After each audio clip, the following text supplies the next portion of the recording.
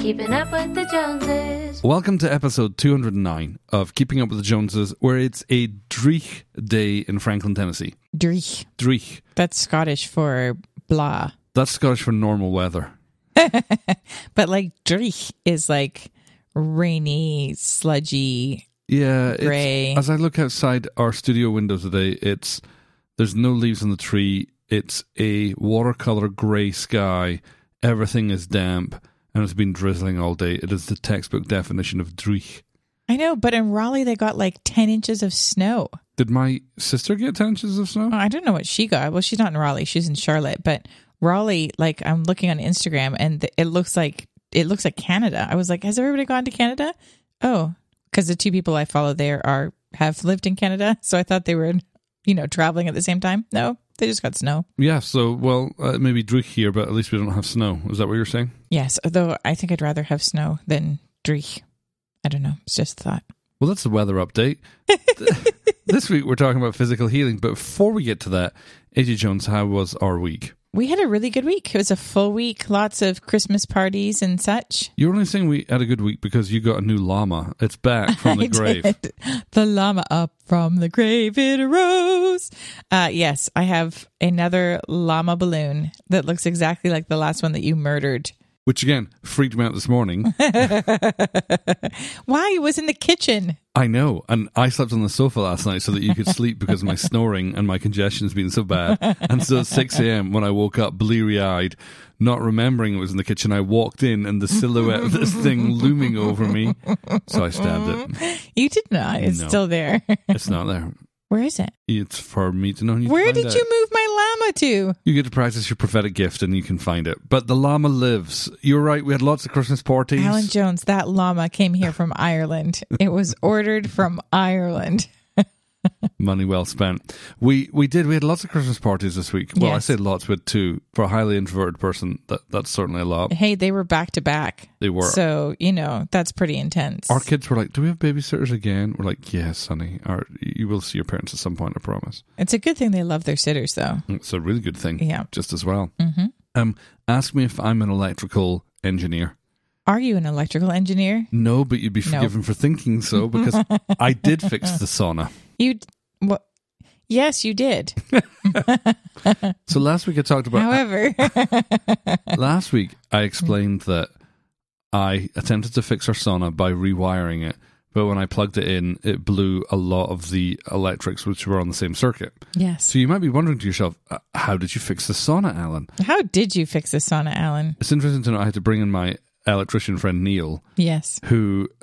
Sweet Neil, who fixes all of our electrical issues. Where would we be without Neil? Well, we'd be in the dark in many ways. He basically pointed out that I need a separate circuit to run that thing on. That sauna is pretty power heavy. So we were running on a 15 amp circuit, and so we were overloading it. So he very kindly installed a brand new circuit, a 20 amp circuit. The only scary part, well, there's many scary parts. Electricity scares me.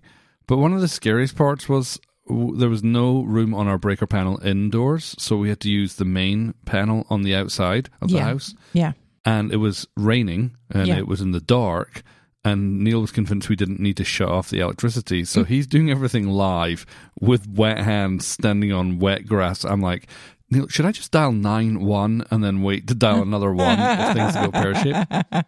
But they did not go pear-shaped. He installed a brand new 20 amp circuit. He is a clever man, is our Neil. He is. Mm-hmm. Plugged in the sauna, and hey presto, it works. Yeah, and now it gets really hot.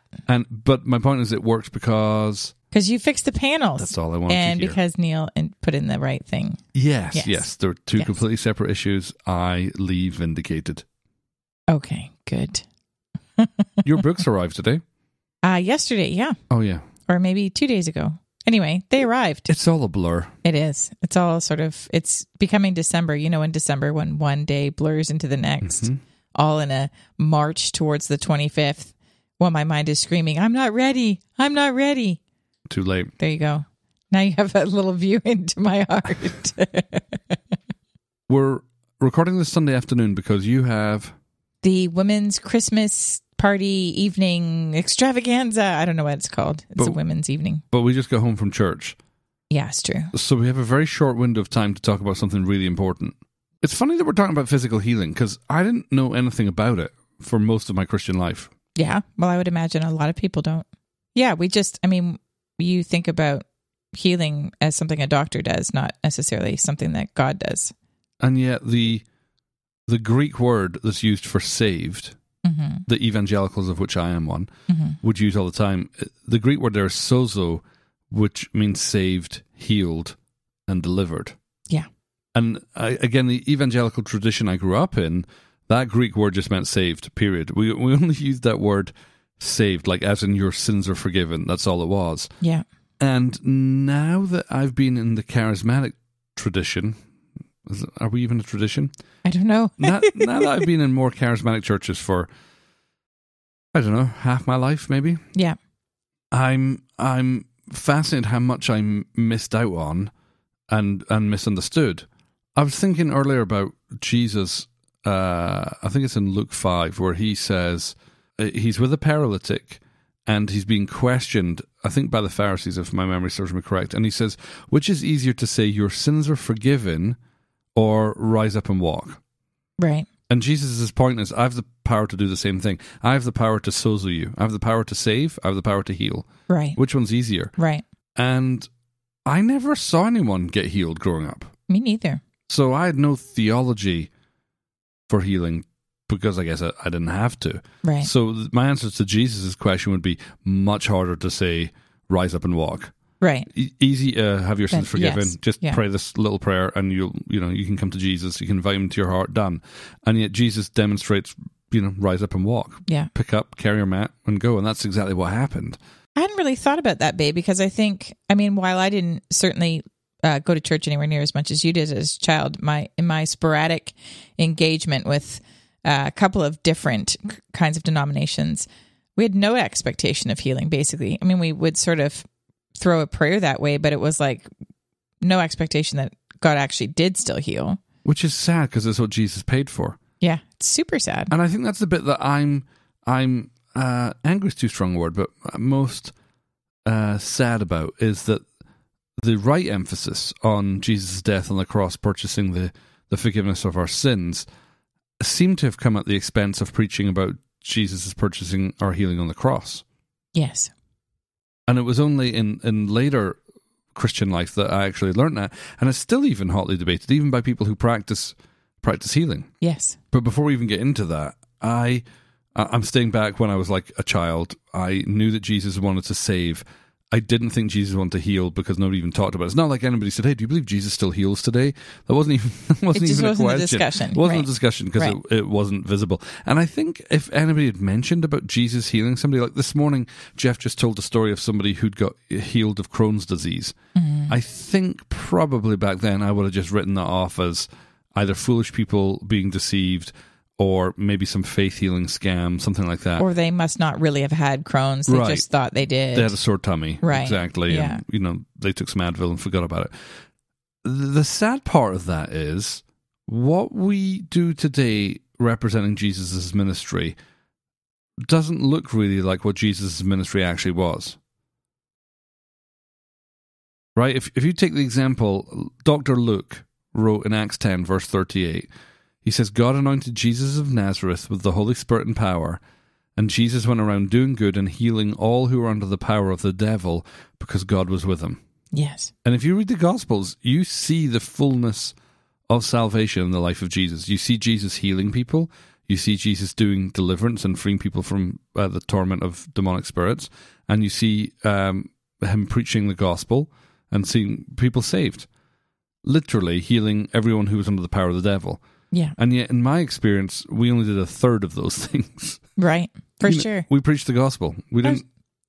I was just thinking about my grandma who was Anglican. Mm-hmm. I didn't really hear about healing going to the Anglican church, but I remember she belonged to something called the Order of St. Luke, which is basically a bunch of Anglicans who believe that God was still healing today.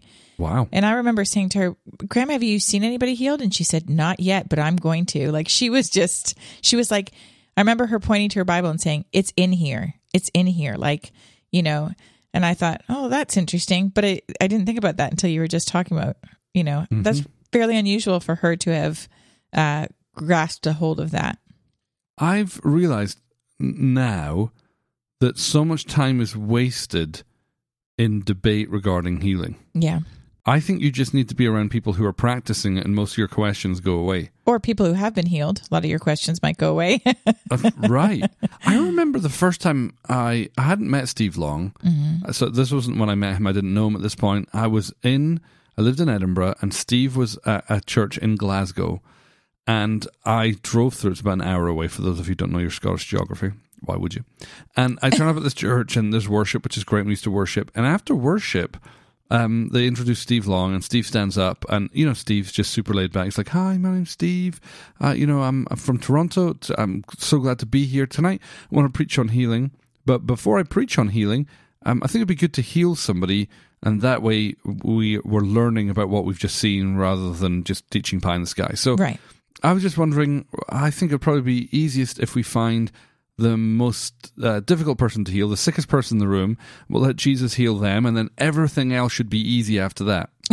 Oh my gosh, I love Steve. And I was like, wait, what's happening? Like, no academic discussion, no Bible study, just that announcement. So we all quickly agree that the woman in the wheelchair is probably the sickest person in the room. And then Steve says, hey, if I pray for her, you're all going to think it's something to do with me. So who's never healed anybody before? And these two ladies put up their hand, and they said, "Oh, we've." And he's like, "Oh, you've never healed anybody?" He's like, "Great, okay, well, let me show you what to do." And so he talks them through how to minister healing. Right. And so he does, and he says to the lady, well, actually, the two ladies who are praying, as soon as they lay hands on this woman in the wheelchair, they start shaking and kind of like screaming. They start making loud noises. And Steve says, "Look at that, isn't that odd? Isn't that weird? I guess that's a little bit off-putting if you've never seen that before. Why don't we ask the person who's being prayed for if it's off-putting?" So Steve said, "Hey, how are you doing in the wheelchair?" And the lady says, "Oh, I can feel heat going through my body." She's like, Oh, you're feeling heat going through, but do you feel better or worse? She's like, "I feel better." The fact that these two ladies that are kind of like making some noise, does that bother you? She's like, no, keep it going. Something's happening. Cut long story short, this woman gets healed. Yeah. And Steve rather nonchalantly is just like, "Yay, that's great. Okay, well now let's turn to the scriptures and see what Jesus taught about healing." And I was like, I've never seen anything like that in my life. Right. And B, I've never seen that modeled before. And C, now I'm really interested in what you're saying rather than just listen to something academically and ready to pick holes in it. Right. Right. So cool. I remember John. So that was Steve Long. He was one of the pastors in Toronto. I lived in Scotland at that point. Then I flew over to go to Steve's church in Toronto, and to attend a school where I met you. Yes. And then I ended up meeting the founding pastors of that church, John and Carol Arnott, Steve's pastor or pastor as well. And I ended up traveling with John and Carol, and they between John and Carol and Steve, they pretty much solidified and not convinced me that God was healing, because I was already convinced, but they taught me and explained a bunch of stuff I was so confused about. Well, and demonstrated, didn't they? Oh, demonstrated out the wazoo. It was unbelievable. But I remember John saying, "Alan, the more I preach about healing, the less people get healed. The more I heal people, the more people get healed." He said, so, do less preaching about healing and do more healing, and you'll see better results. I was like, that is remarkably simple. But yes. What about you? What was your journey into healing? Well, I mean, I got healed. So that sort of helps. I grew up with asthma, and pretty bad asthma. I ended up in the hospital a lot. Define a lot. A lot, like hundreds and hundreds of times. I would end up being kept for weeks and weeks. I would get pneumonia every year, and because my asthma was so bad, they keep me in the hospital for weeks. And the Children's Hospital in Toronto knew you by name? By name. I literally would walk in, and this is a massive hospital, and as soon as they saw me, they would be like, "Right this way, Allison, we'll put you in here," because they knew how fast it could go badly with me. And like, you literally had like 400 and something hospital bracelets, yeah. So I mean, I went a lot. Mm-hmm. And right around the time I went to YWAM, which I guess was I was like 22, I think. my asthma was getting worse. It had sort of taken a turn for the worse around the time that I was 18, and I started going to see this specialist on a regular basis. And so I'd go several times a month, and they would do pulmonary function tests. And at one point, they had said, to my mom, I don't know if she lives till she's 20. Like it seemed that I was going downhill rather quickly. And I had gotten prayer, gosh, I don't even know, 30 times. I mean, so many times. Where are you at the moment? Are you in the Anglican church? No, by this time I was in the Anglican church, got prayer there. And then I was with the Baptists for about 4 years, got lots of prayer there. And then ended up at the church in Toronto and had gotten prayer there, and I had done YWAM. Mm-hmm. And so, I mean, everywhere I was going, there was people praying, but just nothing was shifting. Okay. Then I guess God doesn't want to heal you. Yeah, that's what it was. Okay, I'm being facetious. I didn't mean to be facetious. But my point is we draw really bad conclusions from our own experiences. Right, but that's because we're so disappointed that we just can't. Hope seems to hurt at that point. I know I was being funny there, but did you at some point ever have that thought? Well, I guess I've been prayed for and I haven't got healed, so I guess it's not God's will to heal me? Yeah, I did think that. And then you hear all those other arguments like, well, God's teaching you something through this. And I'm like, yeah, I'm learning what it feels like to drown because I can't get air. I'm like, okay. Watch as your character is refined as you gasp for air. Yeah. Seems like exactly what a loving father would do. Anyway, I didn't realize the faulty argument at the time. I was just like, oh. So you were believing some of those things? Oh, yeah. Because it gives you temporary comfort. I guess it's not my time. Sure. And I guess God's teaching me something through this. Yeah. And I just thought, well, if this is the thing that takes me home, at least I'm going home, kind of thing. Like, I know. Gosh. I know. But like I had almost died so many times. My lungs would collapse. Like just crazy stuff would happen. That was sort of a reality for me. And good Lord. Anyway, I was going away with YWAM to go on outreach, and we were going to Honduras. And so I'd gone home at Christmas to just, see family and stuff. And we would fly out, I think, on the 28th or 29th of December. And so I went to go see my specialist because I haven't seen him in a few months because I'd been away with YWAM. And I just said, hey, we're going to Honduras. I don't think I can bring any syringes because I would have to have stuff like adrenaline with me in case my lungs collapsed and, different stuff. And so I just said, is there anything you can give me to help me? Because my machine's not going to work down there because I had a ventilator machine that I would bring with me everywhere. So I need something. And so he begged me not to go. This is your specialist. My specialist, my doctor. He was like, I'm begging you not to go. He said, I don't believe that you're going to live. And he said, I just, there'll be dust. There'll be all the things that set you off. You won't be near a hospital. Like, please don't go. How old are you at this point? Well, it was 93. So I was 22. And so he's known you for a number of years then. A couple of years, yeah. So he's been your specialist that you've been seeing. So he knows your history. And he's the one that really didn't think I was going to live much past 20. And so here I am at 22. And he's a lovely, lovely Jewish guy and just sweet. And so I just said, I'm going. I really feel like I'm supposed to go. And actually, Dr. Thomas, I'm okay if I die going to do what I feel like God asked me to do, which probably wasn't the most helpful thing to say to him. So he actually called Mom. He's all teary-eyed. He called Mom with me sitting at his desk and said, if you let her go, she comes back in a body bag. Like, don't let her go. Didn't your aunt buy extra travel insurance to make sure your body could get flown back? She bought extra insurance to have my body shipped back. So, everybody was full of faith that I was going to be okay. Oh, gosh. So, anyway, I went home and, of course, then had to deal with my mom's emotions on the subject. And I just said, I feel like I'm supposed to go, and I'm going. Oh, babe, I know. Continue. Anyway, I probably should go back and apologize to Mom for that at some point. But anyway, went to, YWAM, they do everything as inexpensive as they can, right? So as inexpensive. Yeah. So we drove from Toronto to New Orleans in vans. And so I brought all of my machines and my equipment with me to there, like my nebulizer and all that stuff. And then the plan was to leave it in New Orleans, fly from New Orleans into Honduras. And then, assuming I was alive, it would be waiting for me in New Orleans when I got back. And so the final night before we're supposed to fly to Honduras, I was having this weird thing for a couple of years that had started when I was about 18 or 19, where my lungs would collapse, or just part of my lungs would collapse, but that would start really bad attacks. And so I was, we were all having communion, our whole YWAM team. There's 52 on the team. And all of a sudden, one of my lungs went. And so I just left the group. I know what I need to do. I go in, I give myself a shot of adrenaline. I call the ambulance, all that kind of stuff. And I'm thinking, well, I guess I'm not going, because we're flying out at 5:00 the next morning.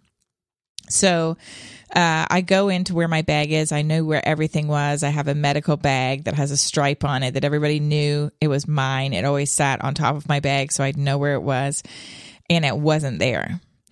And I knew it had been there. So I went, ugh. And so I'm ripping open my bag, and I'm having a hard time getting air. I'm in a lot of pain.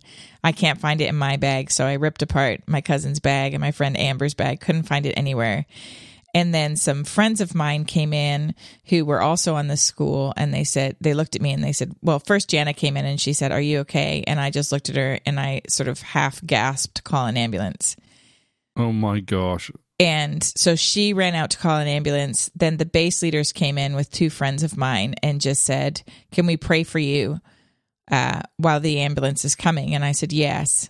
And this one friend of mine had traveled with Derek Prince. And they just started praying, and he actually prayed a prayer of deliverance over me from a generational spirit of asthma and infirmity. And in an instant, my lung reinflated, which was really painful, actually. And the asthma attack just stopped, and I haven't had one since then. So everything changed. You got sozoed. I got sozoed. You got delivered and healed. Delivered and healed. So when you say you got healed, you went back to your doctor? Well, first I went to Honduras, of course, for 5 weeks. Yep. And there was other asthmatics on the trip, but they were what I'd call puffer asthmatics, lightweights. Like lightweights, yeah. Amateurs. But they just use little puffers to manage their stuff. But they were having a hard time, and I had promised my mom that I would call her every day. And it was a 45-minute walk to the phone that was in the village. So we'd walk through the dust and all this, monsoon season, and then it would dry out and it'd get dusty again, and just craziness to call her and tell her I was still alive today. But I did tell her, "Mom, I got healed. I'm going to be fine." And she was like, "Just call me," So when I got home, I went to go see my specialist.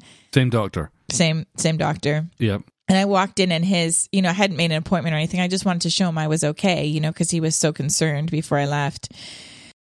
So I just walked in and said to the receptionist, "Can I see Dr. Thomas?" And she looked at me like she was in shock and just nodded and didn't say anything. And so he had an office, and then he had an exam room. And so I just knocked on the door of the office, and he opened the door.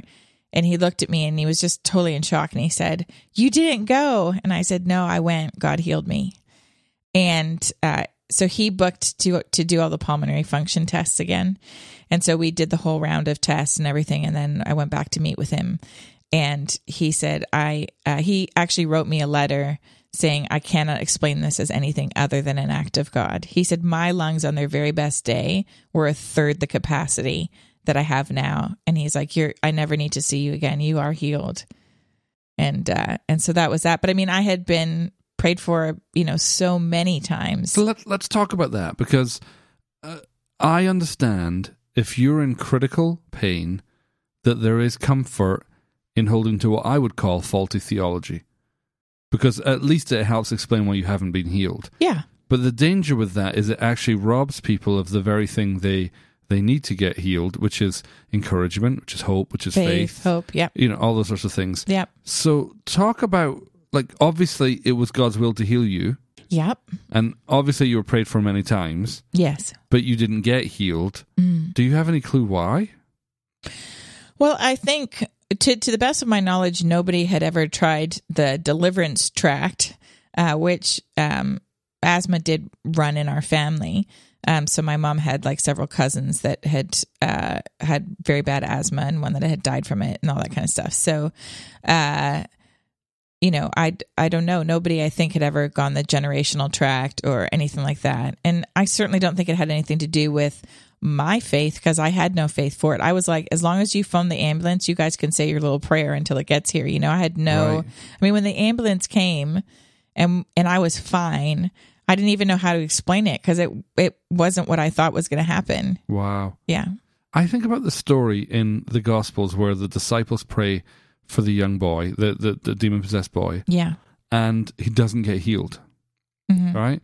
And so that's a conversation where the boy's father goes to Jesus, hey, your disciples try to pray, and then Jesus prays for the boy and he gets healed. Now, I sometimes like to do this with stories. I imagine this father bringing this young boy saying, hey, would you pray for my son? And the disciples pray for him, he doesn't get healed. What if he left that meeting and went home? He would conclude, perhaps he would conclude it wasn't God's will to heal my son. Right. But all he needed to do was wait, and when actually God, rather than coming up with your own theology, he actually introduced him to God, Jesus, mm-hmm. God incarnate, and just said, would you pray for my son? And then he gets healed. And I think there's such danger in refusing to say, I don't know, and come up with our own theologies to explain our gap of experience and what's prescribed in Scripture. Right. I think what's hard, though, is when you're really sick and it's really frustrating to be sick and not to beat it yet. Mm-hmm. It's hard to add to it. Could this, if we don't have a theology that says something like, which is totally false, but something like, God is teaching me through this, that's why I have it, or it's not my time yet, or whatever the thing is, then we can end up taking it on ourselves and saying, there must be something wrong with me that God won't heal me. Right. So, or I don't have enough faith, which is an ungodly belief. Right. And that's unbearable. That's unbearable. I remember speaking to John about that, and he said, Alan, faith or lack thereof is rarely the problem. Right. And I said, well, what do you mean? Because I was asking him, why do some people not get healed when we pray for them? And he said, I don't know. Right. What I do know is it's not because it's not God's will to heal them. Right. And I'll talk about that in a second. But he would say faith is rarely the issue. If I call out a word of knowledge and someone stands up in response to that, he said that's all the faith they need. If you think about it, faith the size of a mustard seed moves a mountain. Yeah. Everything else is easier after that. Babe, I've just looked at the time and I need to go to the women's thing. So can I just tell you a listener's question that you can answer? Well, and then you're just going to leave me on my own to finish this podcast? I am, but just this time, not like on the usual. I'm pretty sure I can wax lyrical on healing. I'm pretty sure you can for a very long time. All right, I love you. Have fun. Oh, yes. Well, wait, you say the question and then I'll cut it in for the end so I can finish this segment. Okay. Okay, so AJ's left. I'm your solo host. By the magic of editing, we'll hear her with a question in about 5 minutes or so. But we were talking about the danger of creating theology when we don't have answers. So you might say, well, hang on, Alan, why is it faulty to say it's not God's timing or God's teaching me a lesson or, I'm not good enough? Why are those not good reasons for answering the question, why am I not healed? And I would simply say, I don't see that in the life of Jesus. Jesus has to be our benchmark for everything. If you can't see it in the life of Jesus, I'd be really, really reluctant to hold on to it as a theology. So, for example, when the 10 lepers came to Jesus and asked to be healed, he didn't and awe. He wasn't like, oh, I'd love to, but, you three, the Father's really working on a character issue in you, and you two, it's just really not your timing right now, and you, you're not good enough to be healed. He just healed all 10 of them. And we know from elsewhere in Scripture that Jesus said, I don't do anything of my own accord. I only do what I see my Father doing. I only say what I hear my Father saying. So we realize that Jesus lived perfectly out of the will of God. And with the number of people that he healed, in fact, everybody who came to Jesus for healing got healed. So it's God's will. You also know it's God's will because when the disciples asked Jesus to pray, the prayer that Jesus taught them was, your kingdom come, your will be done on earth as it is in heaven. So you have to step back a bit. In heaven, God's will is done perfectly.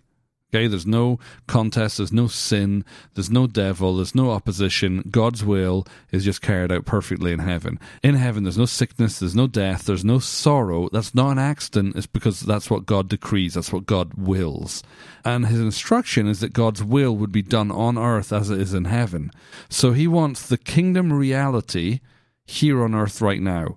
And that's what Jesus demonstrated. Back to that verse in Acts 10, verse 38, that he literally went around doing good and healing all those who were oppressed by the devil because God was with him. He was literally doing the mandate of his Father. So, people ask me, how can you be so confident it's God's will to heal? And I would say the life of Jesus teaches me that, and the instruction that Jesus gave his disciples in Matthew 10. He gives them a beginner's list. Go into the surrounding villages and do 5 things. Preach the gospel, cleanse a leper, heal the sick, raise the dead, cast out demons. That was the beginner's list. 5 things. Just go do this. Matthew 28, he then says, hey, go make disciples of all nations, teaching them to do everything I taught you. So you see it's the will of God. Now, the problem is we, being the church at large, have this spectacular track record of failure when it comes to healing. Sure, there are pockets of believers around the world who have got an incredible success ratio with healing the sick. But because of the lack of success that we've seen, we come up with clever-sounding theologies that do more to explain our lack of anointing than they do accurately reflect the will of God.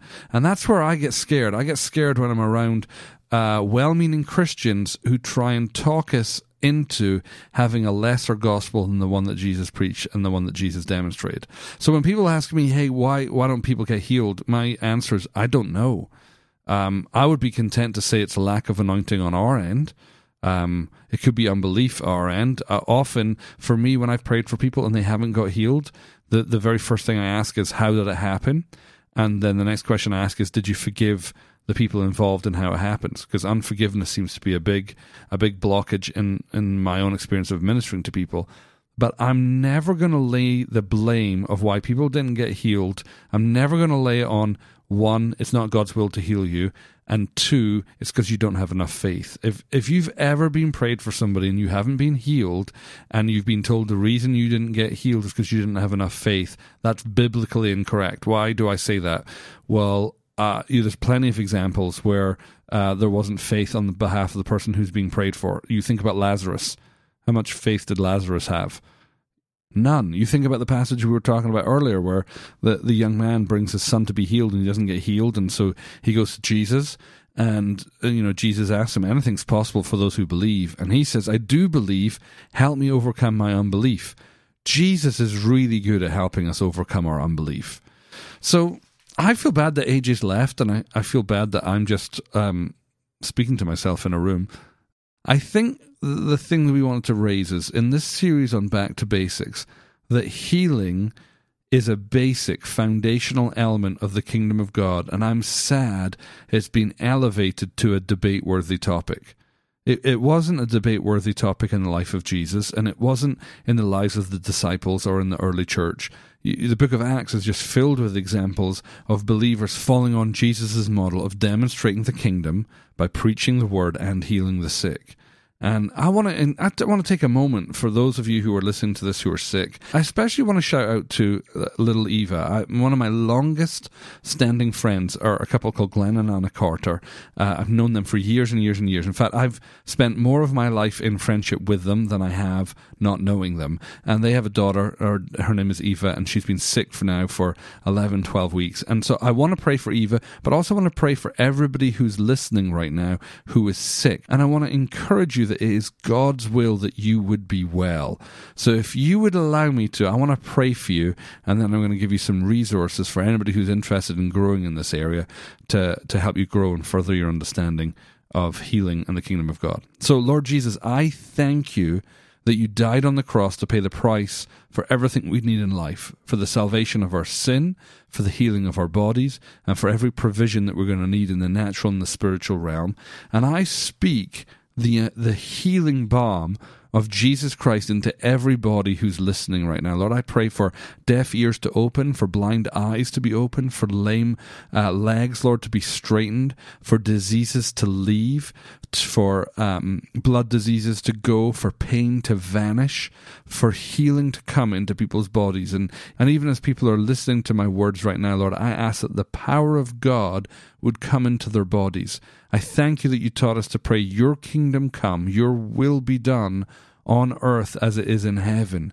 And so, Lord, I ask for the grace of God, your most wonderful Holy Spirit, to begin to flow through bodies right now, bringing healing and bringing change. Lord, I thank you that it's your good pleasure to give us the kingdom, that healing is something we don't need to strive for or earn. It was purchased for us on the cross.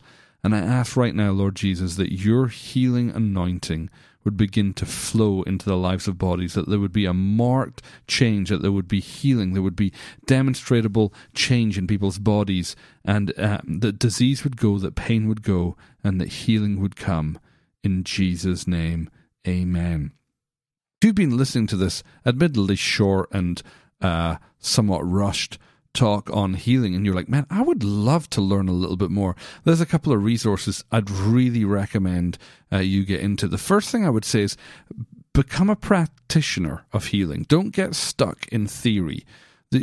A bigger waste of your time I cannot think of than going online and debating with people. Just stay away from that. Become a practitioner of healing. Just start healing the sick. Start praying and asking the Holy Spirit for help. And it's the fastest way I know how to grow your gift is to do your gift.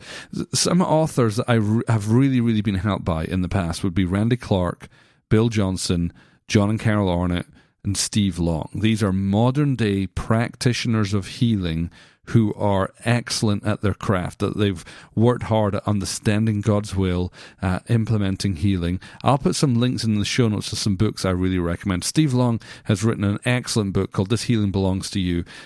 Steve is one of the best practitioners I've seen of healing. Every time he comes to Grace Center, we see incredible healings that happen, and he's got a way of making it super normal. Randy Clark and Bill Johnson sat down and kind of interviewed each other, and these guys have got like 10, 20, 30 years of ministry in watching God do miracles and heal the sick, and they talk about some fascinating things. I'll put their book in... I'll put the book that I'm thinking of the title that I can't remember, in a link in the show notes for you to read as well. And I encourage you, surround yourself by people who have a track record with healing. You will find that the number of miracles you see will increase. Every person I know that spends more time debating healing than praying for the sick to be healed see less miracles than those who spend time praying for people to be healed. It's his heart for you, and it's part of your inheritance. All right, now by the magic of editing, AJ Jones, do you have a question for me?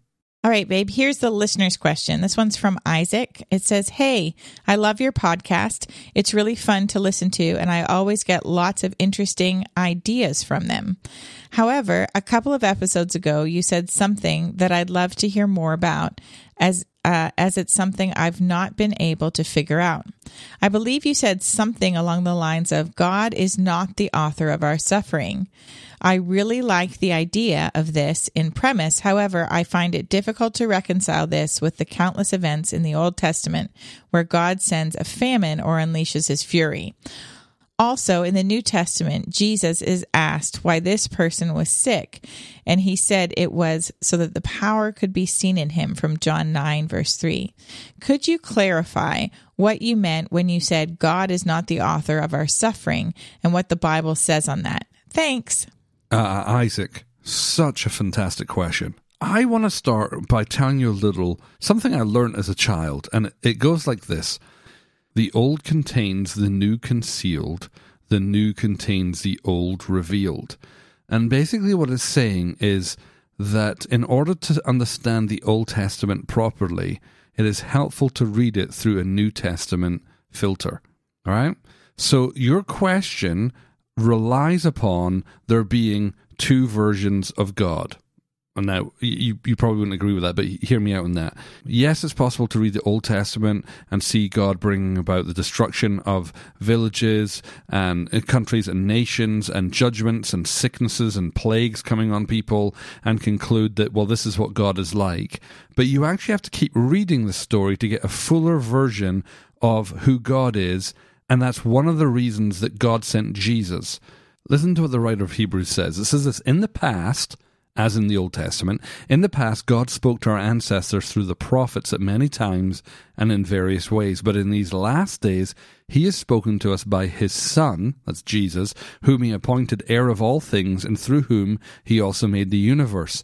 The Son is the radiance of God's glory and the exact representation of his being.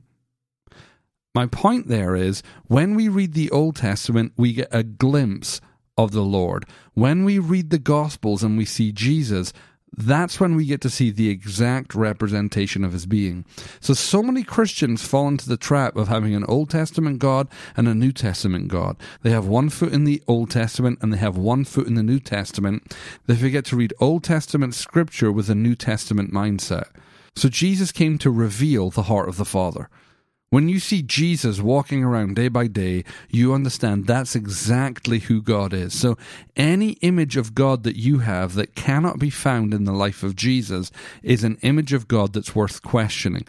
Jeff Dollar this morning, our senior pastor at Grace Center, preached an amazing message this morning. And in it, he just threw out the statement, let me read it to you. Does your God look like Jesus?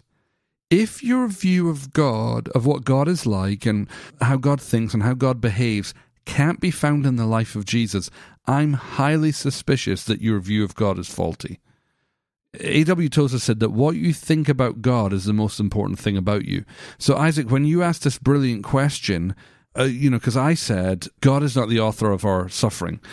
There's a danger that we live in present-day reality and ascribe that what we're going through is God's plan. Often when I'm teaching this, I like to find somebody in the front row that I know, and I like to walk up to them and I smack them across the head, right? So it makes a great loud noise.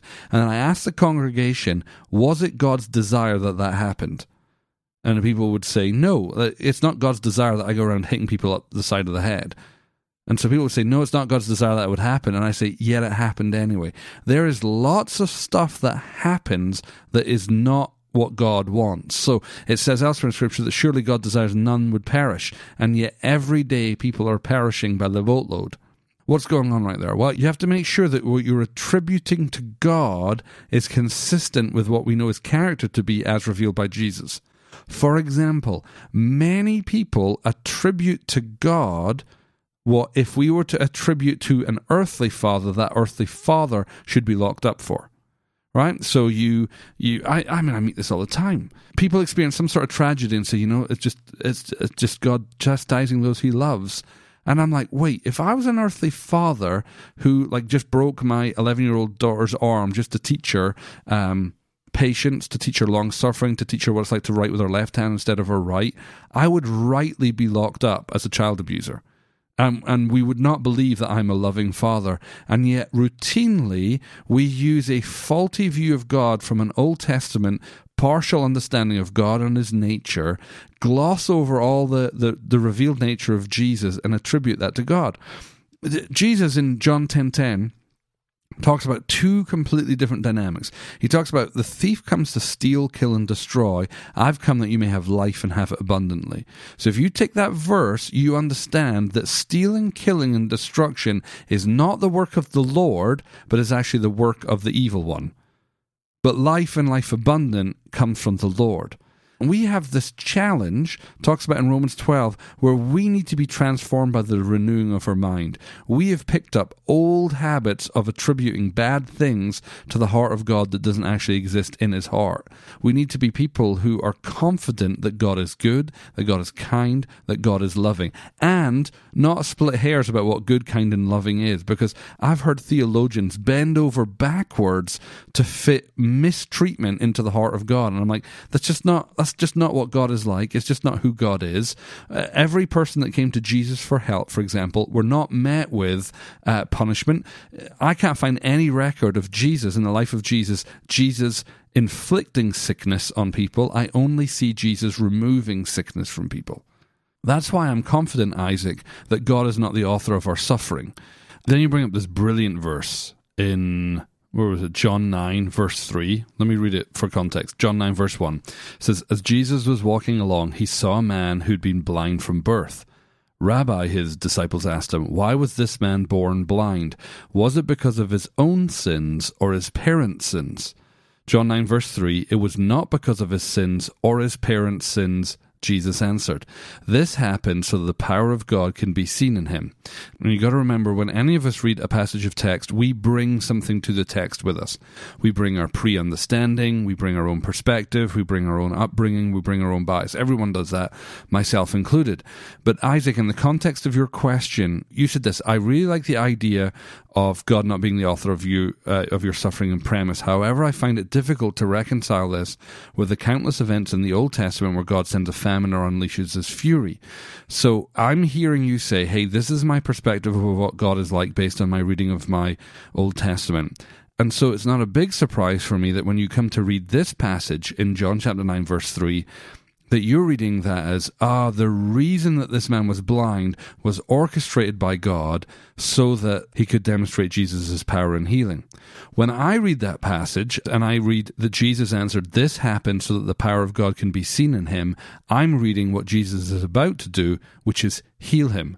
And I refer you back to Acts 10, verse 38, that what Jesus did was he went around doing good and healing all who were under the power of the devil because God was with him.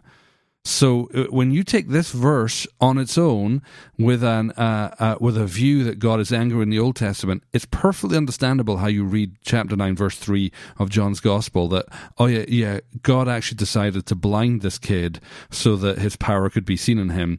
But on closer inspection, it doesn't make much sense. One, in the context of the Gospels, where you don't see an example of Jesus blinding anyone. In the reverse, you see him opening eyes. So that's number one. And number two, when you take it in the greater context of the Gospels as summarized in Acts 10, verse 38, that Jesus went around doing good and healing all who were under the power of the devil.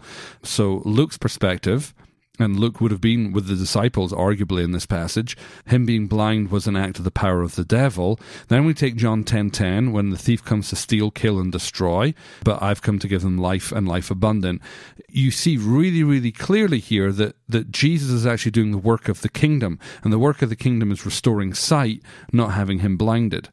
The fourth thing I would throw in, if Jesus only did the will of the Father, which we know that's the case, and your premise, and it sounds like I'm trying to fight you, Isaac, and I'm not. Forgive me if it sounds like that. But if your premise is that God actually blinded this young man, why would Jesus undo what his Father had done? Right? So when I take those four things together, I don't read John 9, verse 3 as God blinding this young man. I read this as Jesus healing this young man. It comes back to that wonderful quote from A.W. Tozer, that what you think about God is the most important thing about you. Everything you're going to receive in this life stems from what you think of God and what you think God thinks of you. It is so important that we have settled in our heart that God is good and that God is kind, that God is for us, that he's not against us. Otherwise, when we face seasons of our life that contain destruction or death or theft, there's a danger that if we don't have this settled in our heart, we will try and find God in the midst of our suffering rather than God as the solution to our suffering. So Isaac, it's a great question. I'm not sure how well I answered that. I really miss having my wife here to kind of explain what I'm saying or bounce things back, but I hope that made sense. If you have a question that you would like us to answer, visit alanandaj.com/ask or hit us up on social media and we will do our best to answer you. So there's our hop, skip, and a jump through our teaching on healing with a brilliant question from Isaac. Thank you so much for listening. I mentioned earlier that we received copies of AJ's book that are back in stock. If you'd like to order a book for a loved one or for yourself, especially for Christmas this year, you might want to do that fairly quickly because, one, there's a high chance that they might sell out again. And number two, shipping in the US, domestic US, cuts off December 20th. So if you want a book and you want it to arrive before Christmas, December 20th is the last day that we can ship it here, and that only works for the domestic US. If you're ordering from outside of the US, I'm afraid the cutoff to receive a book by Christmas happened last Saturday. This episode, like every other episode, has been brought to you by the support of our amazing patrons. This week, we want to thank Jackie in particular for her contribution. Thank you so much, Jackie, for supporting the show. If you would like to become a patron and support the show from as little as $1 each episode, you can do so very easily by visiting alanandaj.com/support. Thanks for joining us this week. We hope you have an incredible week, and we will be back with you this time next week. Bye-bye. Faith, life, communication, tacos and video games, paleo donuts and the kindness of God, the things we deal with every day. From Franklin, Tennessee, they are just like you and me. Alan and AJ, keeping up with the Joneses, keeping up with the Joneses, sharing their life experiences. Keeping up with the Joneses, keeping up with the Joneses. They talk about faith in God and everything under the sun. If you are a human being, there's something here for everyone.